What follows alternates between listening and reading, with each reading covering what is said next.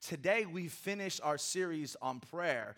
We had a beautiful prayer service, by the way, on Friday, a corporate prayer right there. It was amazing. We're going to do that once a month up until the summer, and so we just look for the corporate prayers to come along. It's a great way to get inspired to pray. And so we had a beautiful time together on Friday. And so this morning, we're going to take a look at the greatest prayer life of all time, and that's Jesus' prayer life. And we know from Scripture that Jesus was a man of prayer. In fact, we're told that he regularly retreated to a quiet place to spend time with the Father. So understandably, though, Scripture is limited in telling us the content of Jesus' prayer because nobody was around to hear it. So Scripture tells us that Jesus frequently prayed, but we don't know the content of what he prayed because when he did pray, he went off to be alone. This is why John chapter 17, and it's the chapter we'll be going through this morning, this is why John 17 is so impactful. It gives us a rare look into the content of Jesus' prayer life. And I think all believers should familiarize themselves with this chapter. In fact, I want to encourage you to think about, after it's all said and done this morning, to spend this week going over John 17. And I would love for all believers and disciples to just familiarize themselves with not just how Jesus prayed, but what Jesus prayed. And so here's what we're going to do today. We are literally going to read through the entire chapter right now. So pray for me. John 17, and we're going to read from verse 1 to 26, and then I'm going to attempt to take 26 verses and break it down. And I promise you, I've gone over and over this message. I believe I'm ready to do this in a way that you will be excited about, okay? So John chapter 17, I encourage you, if you have your Bibles, if you have your Bible apps to go there, we'll have it up here as well. But love for you to follow along if you can. John chapter 17, verses 1 through 26. I am realizing that I may need glasses in the next couple of years. Every time I get up here to read the scriptures, I can see it kind of all blurring together every once in a while. So pray for healing, and if not, I'll join some of you in the club, all right? Verse 1 reads like this. When Jesus had spoken these words, he lifted his eyes to heaven, and he said, Father, the hour has come. Glorify your Son, that the Son may glorify you.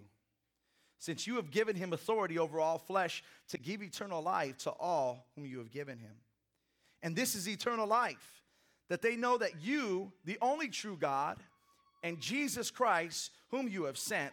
I glorified you on earth, having accomplished the work that you gave me to do. And now, Father, glorify me in your own presence with the glory that I had with you before the world existed. Verse 6, Jesus continues to pray. I have manifested your name to the people whom you gave me out of the world.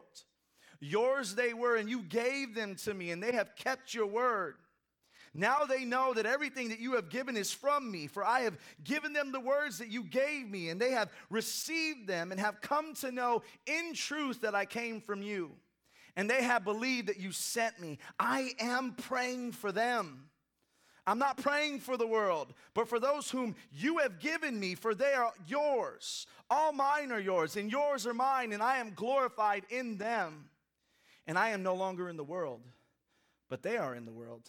And I'm coming to you. Holy Father, keep them in your name, which you have given me, that they may be one, even as we are one. While I was with them, I kept them in your name, which you have given me. I have guarded them, and not one of them has been lost except the son of destruction, that the scripture might be fulfilled. But now I'm coming to you, and these things I speak in the world, that they may have my joy fulfilled in themselves. I have given them your word, and the world has hated them, because they're not of the world, just as I am not of the world. And I do not ask that you take them out of the world, but that you keep them from the evil one. They are not of the world, just like I am not of the world. Sanctify them in the truth. Your word is truth. As you have sent me into the world, so I have sent them into the world. And for their sake I consecrate myself, that they also may be sanctified in truth. And finally, verse 20 through 26, I do not ask for these only, but also for those who will believe in me through their words, that they all may be one, just as you, Father, are in me, and I in you, that they also may be in us, so that the world may believe that you have sent me. The glory that you have given me, I have given to them, that they may be one even as we are one, I in them and you in me, and that they may be perfectly one, so that the world may know that you sent me and loved them even as you love me. Father, I desire that they also, whom you've given to me, may be where I am, may be with me, to see my glory that you have given me because you loved me before the foundation of the world. O righteous Father, even though the world does not know you, I know you, and these know that you have sent me.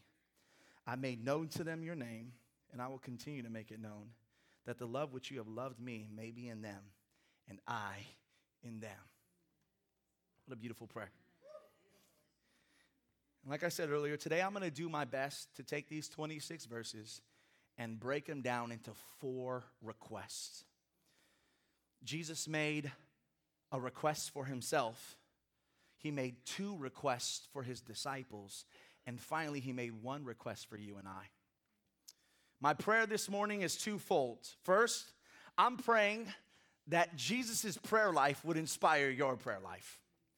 And secondly, I'm also praying if there's anyone in here today that might find themselves in a very difficult and challenging circumstance. You may find yourself in a very difficult and challenging time. I'm praying that you would take comfort and find courage and knowing that the Savior of the world not only prayed for you then, but is continually praying for you right now at the right-hand side of the Father. Jesus is interceding for you right now. Take courage and comfort knowing that the Savior of the world prayed for you then and in fact is praying for you right now. Can we pray? Heavenly Father, we learned to pray from Jesus, and now let Jesus' prayer speak to our lives. Pray you would minister to anybody who's just in a circumstance or a season of struggle after struggle. I pray that they would take courage and comfort in knowing that, Jesus, you're praying for them. And I pray that after we leave this month of prayer, that prayer wouldn't leave our lives.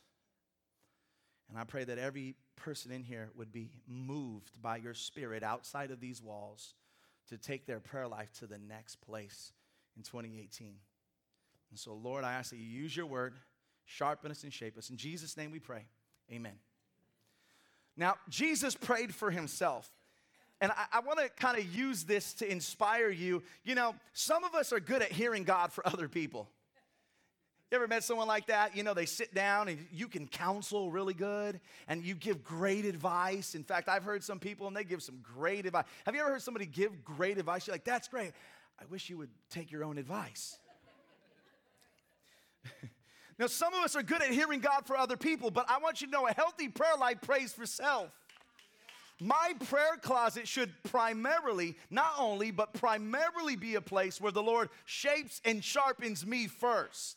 And a lot of times we want to pray for our families, but sometimes the greatest prayer is to pray for me so that I can bless my family. And so, just like Jesus prayed for himself. Now, I want you to know Jesus' first request, his first request was this: Father, glorify me. Now, could you imagine what that would sound like if you heard me praying that prayer? If you just walked in as a visitor, you know, I want to check out that church, and I got up here and I said, Heavenly Father, lift me up. Elevate me above everyone else in this room. Put me on a platform and a pedestal. Draw all their attention to me. And as I walk out, may everybody worship and glorify me, God. Most likely, and I would give you full permission to walk out of this place and never come back. You see, this was the prayer that only the Son of God could pray. And can I explain to you why only Jesus could pray this prayer? There's 2 reasons. Number 1 is because glory always belonged to him. It was originally his. And number two is because his glory and his hour were mutually tied together. And I'll explain that in a minute. But let's first talk about this. Glory always belonged to Jesus. And you may ask yourself, why or how do you know that? Well, I know that because in order for Jesus to take the form of a man, he first needed to leave his glory behind. You see, we often celebrate the ascension of Jesus. We celebrate the day that Jesus went into heaven, but we also need to celebrate the condescension of Jesus. What is this condescension? You see, Jesus left heaven for earth. He left the majesty of a throne for the humility of a trough. And this is why Jesus prays the prayer, Father, glorify me with the glory that I had before the world existed. You see, Jesus has always existed in perfect harmony with the Father and the Holy Spirit. And so he's qualified to pray for glory because that was the glory that he gave up for you. Number two, Jesus was qualified to pray for this glory because his glory and his hour were inseparably tied together. Now, Jesus says something curious. Before he requests, glorify me, he says this, Father, the hour has come. Now, if you read John's gospel, you'll see that throughout his gospel, especially early in his ministry, you'll hear Jesus say, and let me know if you're familiar with this, have you ever read and Jesus said, you know what, my hour has not yet come? Someone has come and asked him to do a miracle, or someone has come to do this or that, and he says, you know what, my hour has not yet come. But here what's really interesting is that he prays, the hour has come. You see, when Jesus is praying that the hour has come, and when he's praying this prayer, it's a little after midnight, the day that he was going to be crucified. So when he says, my hour has come, or when he refers to his hour, he's referring to his crucifixion. He's referring to the cross. Now, if you know anything about crucifixion, crucifixion was designed to be gruesome. And I think most of us would know that. But how many did you know that crucifixion was also designed to be humiliating? This is why they would parade criminals around the streets. They would strip them naked. They would spit on them. They would mock them. And then when they would crucify them, they would put them on a high place, and they crucified them at eye level so that they could be humiliated in front of their friends and their family. You see, crucifixion was designed to be gruesome, but it was also designed to be equally as humiliating. God's love, I want you to hear this. God's love and Jesus' selflessness is on full display here. And it's on full display when we realize that Jesus' glorification was hidden in the humiliation of the cross. The glorification of Jesus was hidden in the humiliation of the cross. So the beauty of Jesus' request when he says, glorify me, you see, if you heard me say that, it wouldn't be beautiful at all, it'd be inappropriate. But the appropriate beauty of Jesus' request to glorify me is found when you really know what he was saying. He was saying this, Father, take this shameful act that was meant to humiliate me and use it to glorify you and me instead. Now, one more thing I want to show you before we move on. Right after Jesus makes this request, he says something. He says, my hour has come, glorify me. And then he says, Father, you've given me authority over all flesh. Why is that interesting? Well, I want you to know that when Jesus prayed this prayer, he had what every king, every dictator, and every warlord has ever wanted. He had all power. And where men would have abused that power to bring death, Jesus submitted that power through his death to bring life. This is the difference between the glorification of Jesus and the glorification of man. Man will use this glory, instill this glory to bring you down to lift him up. But Christ's glory is the opposite. It's the upside down kingdom. And that when he prays for this glory, he knows that he will humiliate himself and go low and die to lift you up. Excited about that. Jesus prayed for himself. Secondly, Jesus prayed for his disciples.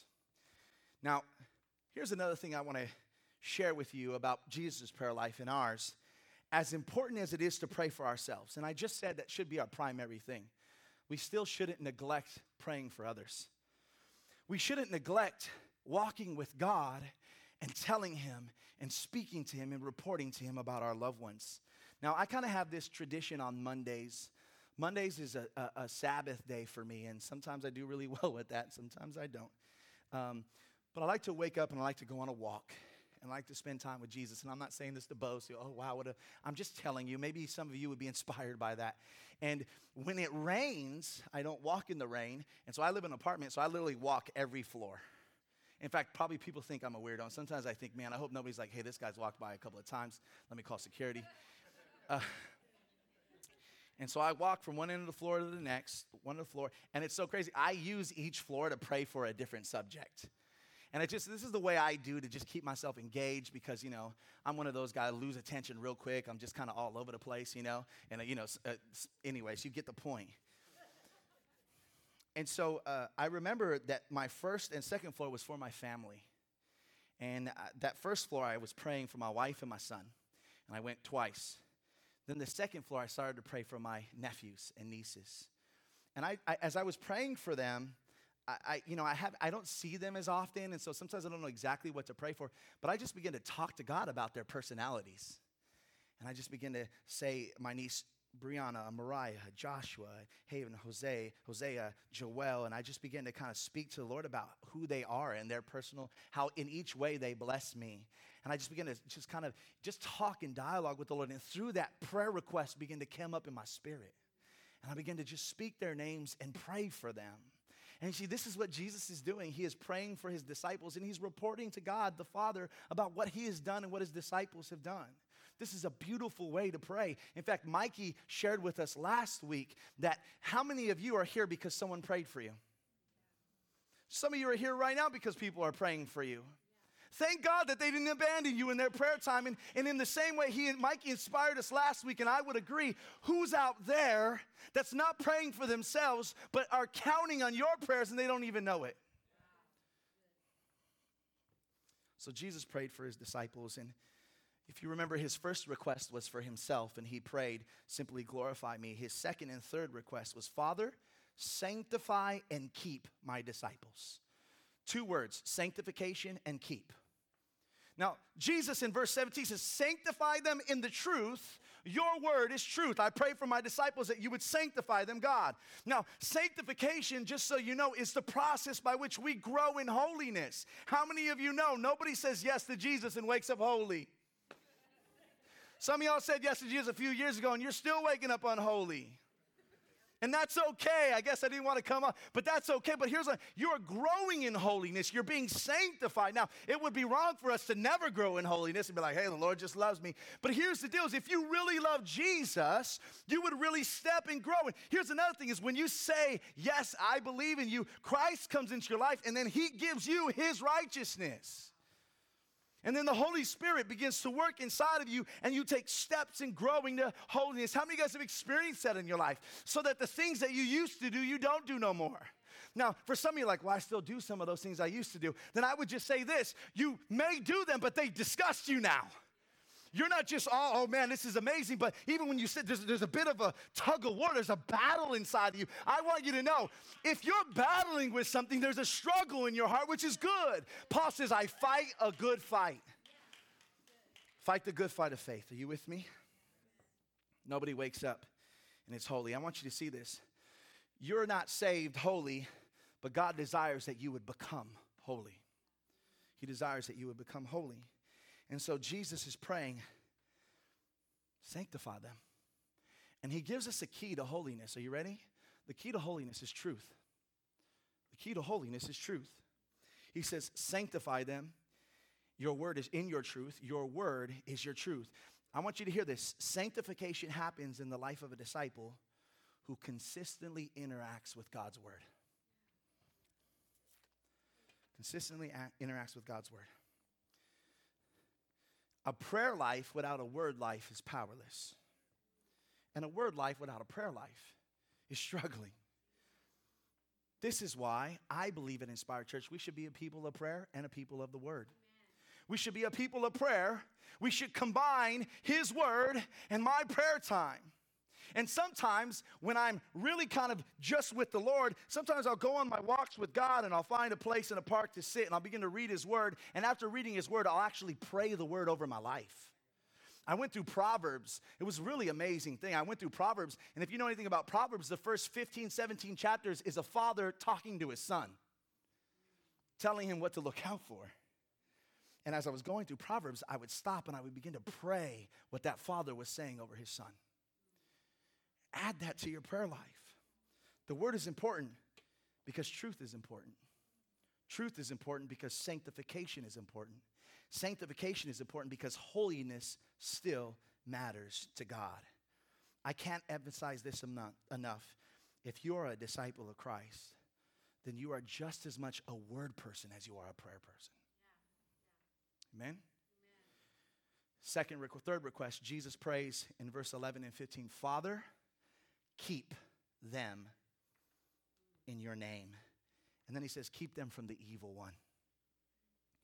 Now, sanctification is the process of growing in holiness. Keeping is the process by which the Father will guard the disciples in their faith.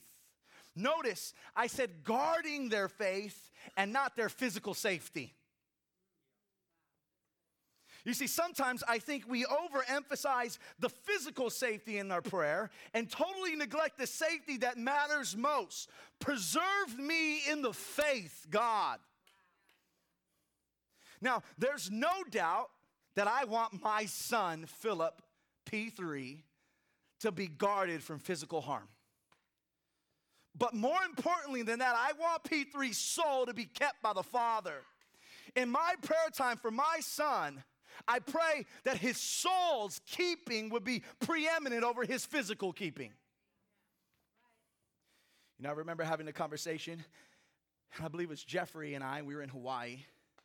And in fact, we met Carla there that week, and Elaine. Look what God does. Amen? Jeff and Chris. God knows. If you're single, just hang out with me, and we'll work it out. In the name of Jesus. Some of you probably don't know the story. You're like, I don't get it. It's okay. Ask me later.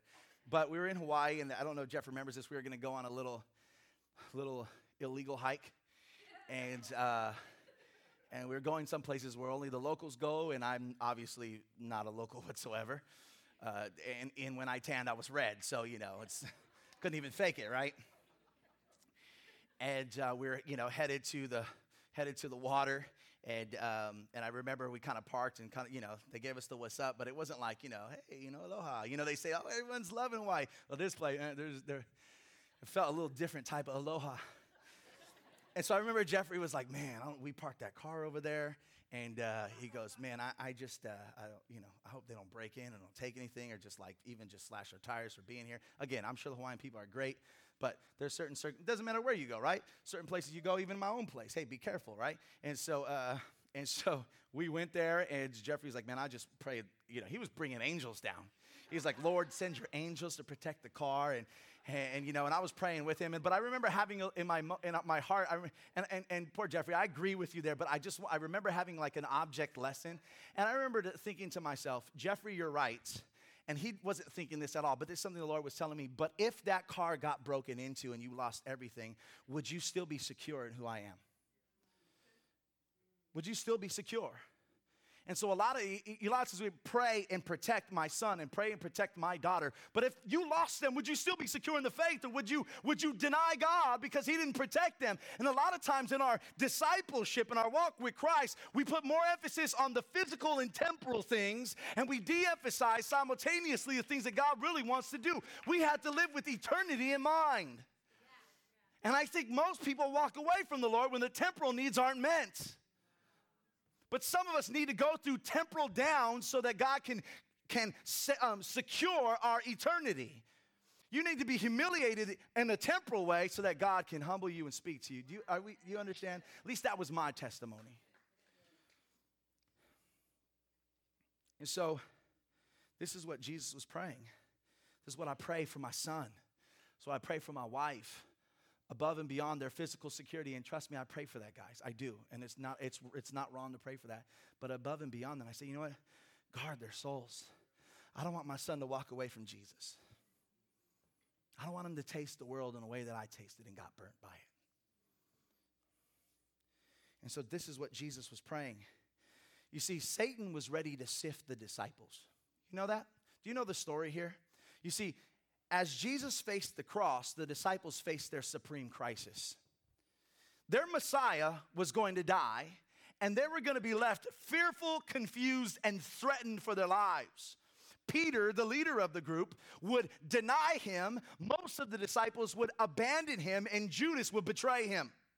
The temptation to turn from their faith in Christ would be at its highest point. Yet here Jesus was praying, Father, keep them. Don't let them go. Don't let them scatter, but hold on to them. They may be tempted to go. They may be threatened by opposition from the outside, but I pray as they're sifted in this time, keep them in the faith. I've kept them. Now I pray that you would keep them because I'm going to you. Now, I think sometimes we don't have, or I know I don't have, a very good understanding of the Father's grip. I think we need a revelation of the Father's grip. Let me tell you a story about my crazy garage. Our garage is a raceway. People speed through that thing all the time. And the fact that there's speed bumps, it's almost like oh, there's a jump, right? You know, some people see a speed bump and it slows them down. There's a certain generation looks at it and says, oh, that's a jump. Let's go faster. Now, my wife will tell you, and I'm going to be honest with you, I tend to glare at people. Sometimes if I'm really loony, which is a lot of times, I'll even step in front. I don't do that when she's around. I want to scare them, but, not very smart because they'll probably hit me. But sometimes they're going really fast. I'll just kind of stay closer. So they'll have to either turn or slow down. Will you pray for me? And every once in a while, when the annoyance is at an all-time high and the anointing is at an all-time low, I will yell, slow down! You speeders in the room, talking to you. Slow down. You put my family in danger. Just slow down. I know you got to get somewhere. Slow down. Again, you know why I get so upset? Because I just think I'm on the freeway. My baby's in the back seat. My wife's in the front seat. I'm in the slow lane. I want you to know, you've heard of Fast and Furious. I'm slow and cautious. That's me. That's me.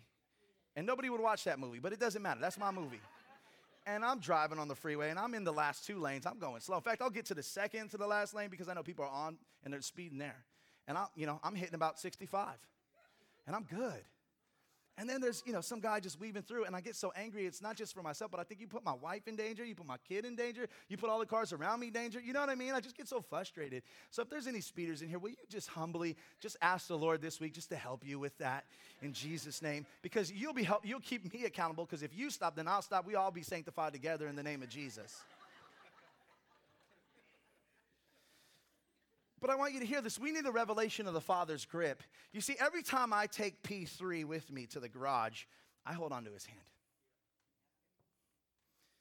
How careless of a father would I be if I let go of my son's hand and allowed him to walk in the garage alone while there were potential cars that were speeding? He's too small, they wouldn't see him. There's been so many tragedies in the news with people that would accidentally hit their children. How devastating would that be? And what if I just opened the garage door and I said, I'm just going to let my son run out and do whatever he wants? How careless and irresponsible a father would I be if I let go of my son's hand when we went into the garage? I want you guys to understand this. Can you hear me out for a second? My son's safety does not depend on how strong his grip is on my hand. My son's safety does not depend on how strong of a grip that he has, but it depends upon how strong of a grip that I have on his. This is exactly what Jesus is praying. Father, hold on to them. They were yours, you gave them to me, and I held on. Now I give them back to you, and despite the opposition that I know is coming against them, may they safely remain in you. Not because of how strong their ability is to keep you, but because of how strong your ability is to keep them. Some of us need a revelation of God's ability to keep you. You see, there's some of you went to church and you gave your life to Christ, and then you went into the world and you thought you were let going of his hand, but you've been kept by God. You're here not because you held on, but because he's kept you. And he's holds you. And the revelation of the Father's grip is that it doesn't depend on how tightly you hold, but it depends on how tight his hold is.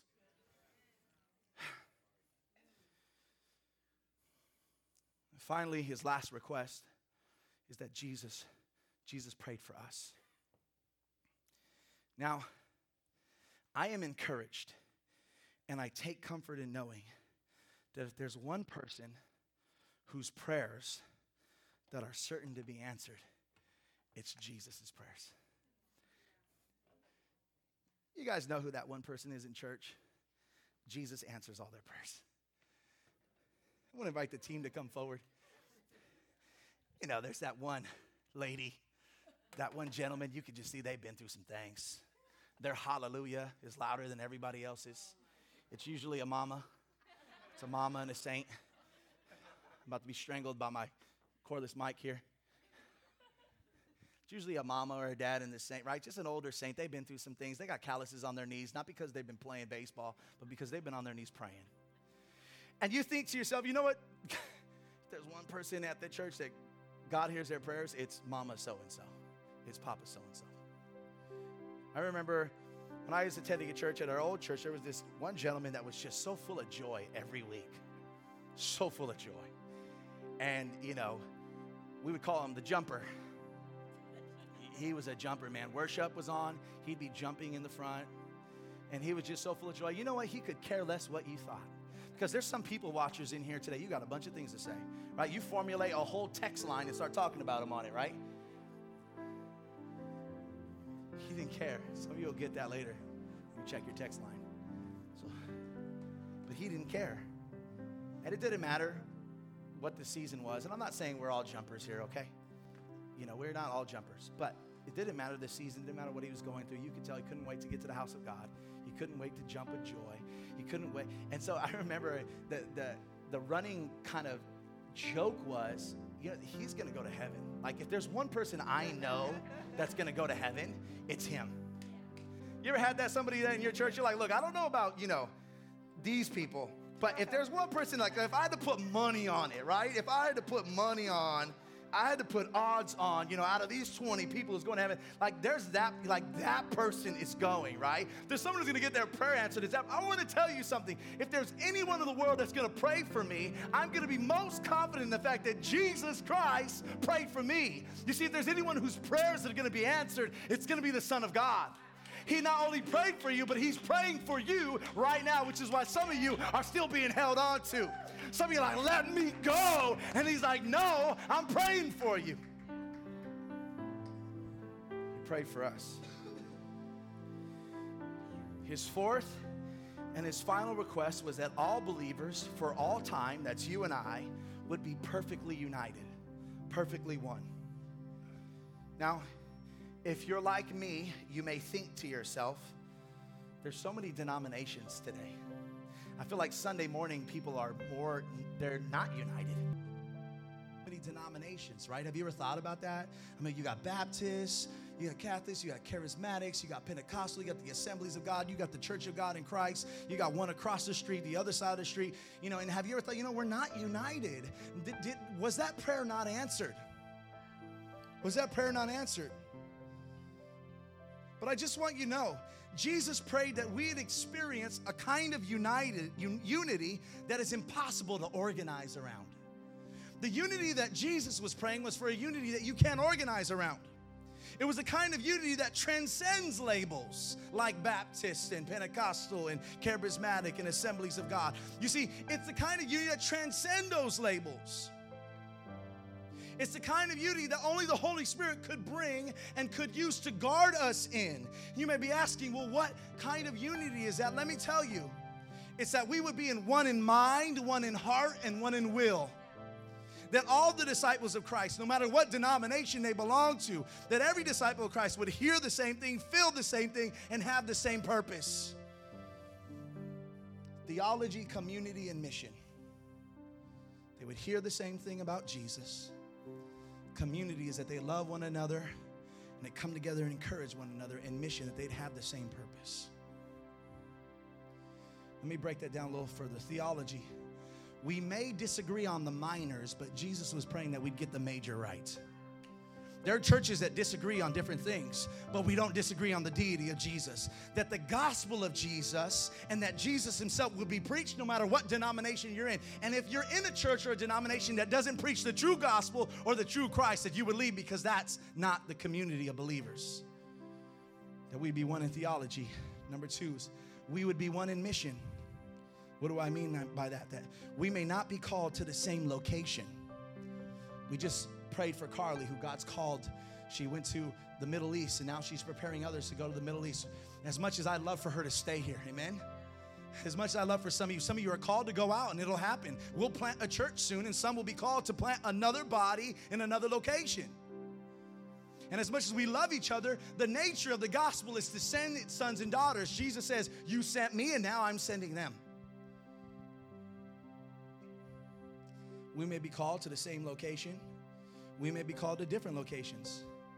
But even if the location is different, and even if the methodology is different, the message is the same. Are you with me? We may not be called to the same location.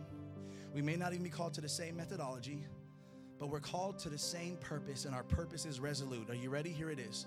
That we would all be unified in making disciples of all nations. All nations.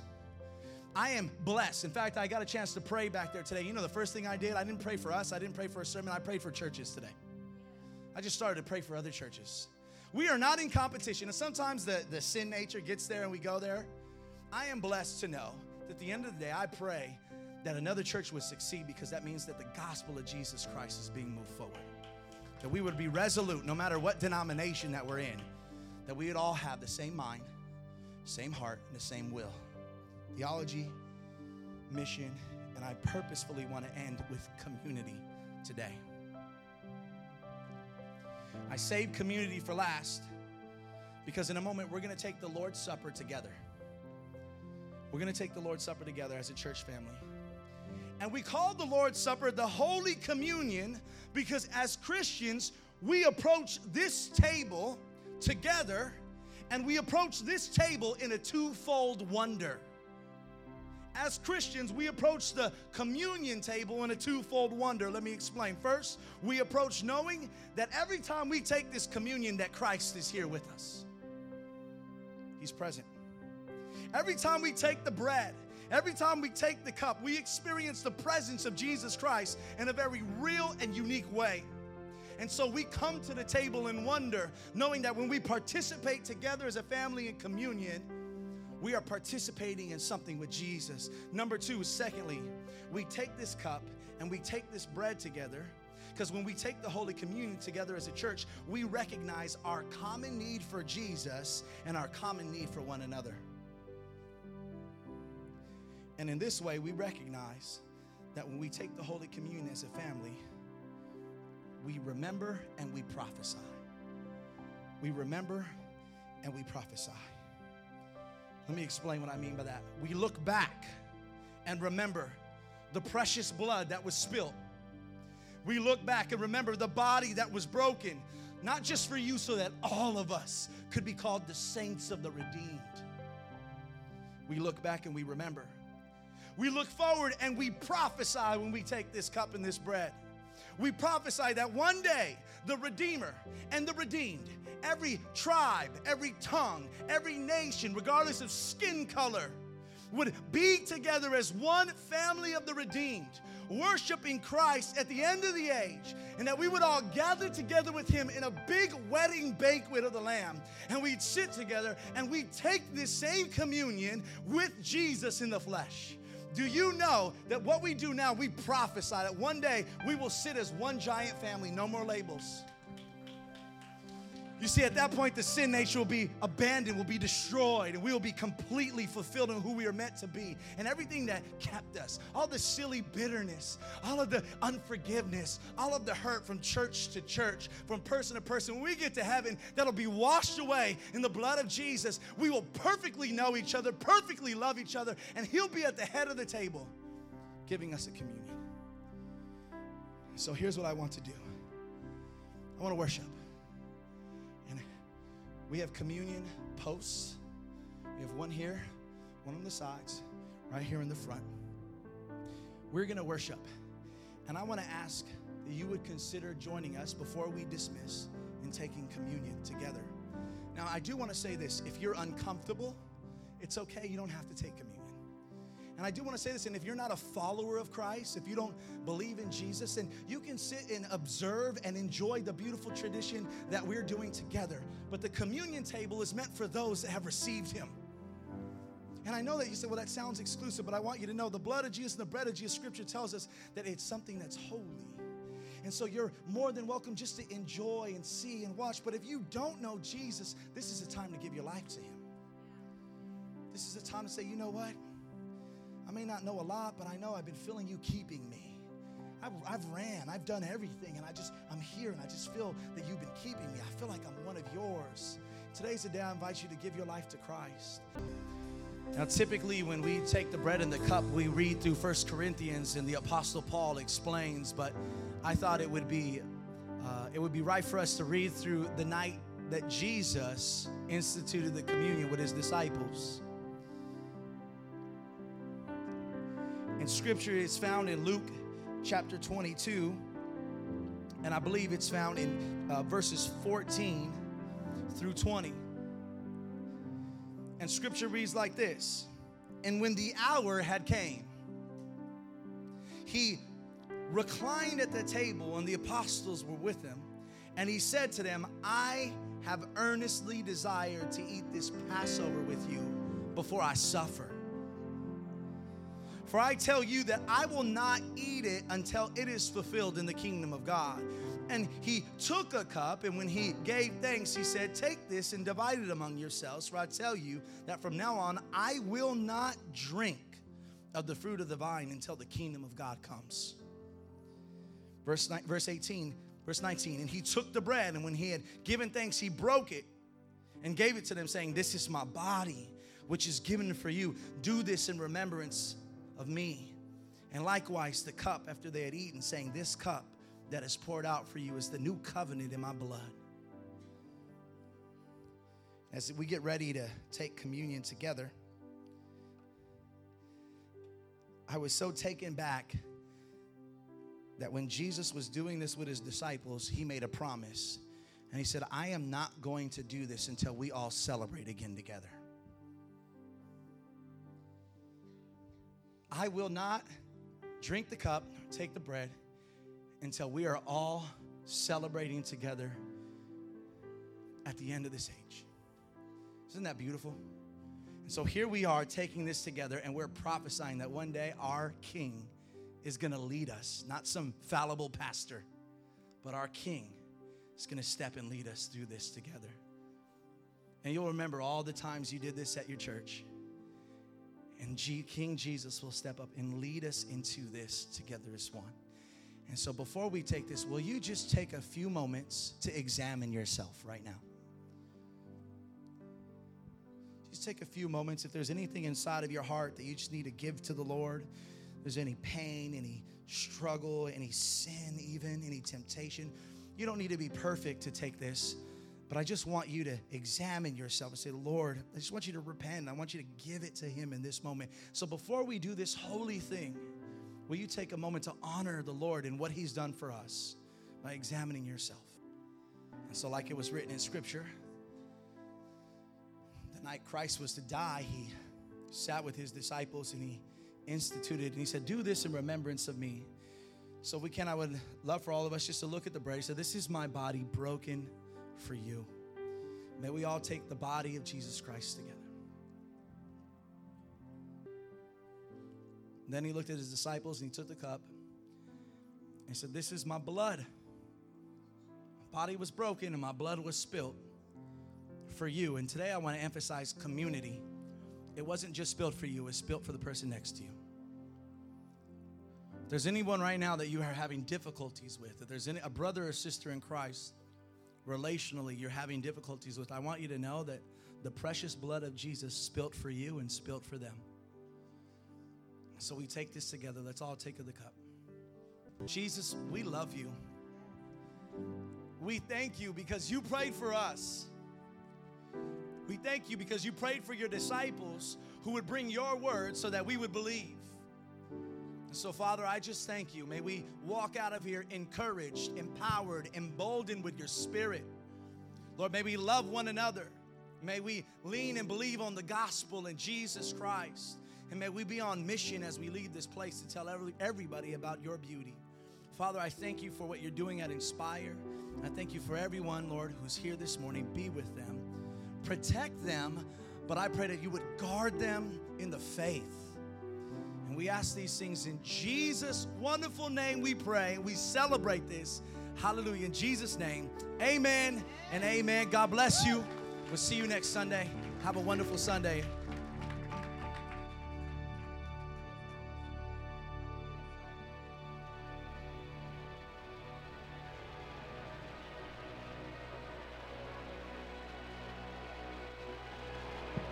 Have you ever seen the wonder in the glimmer at first sight?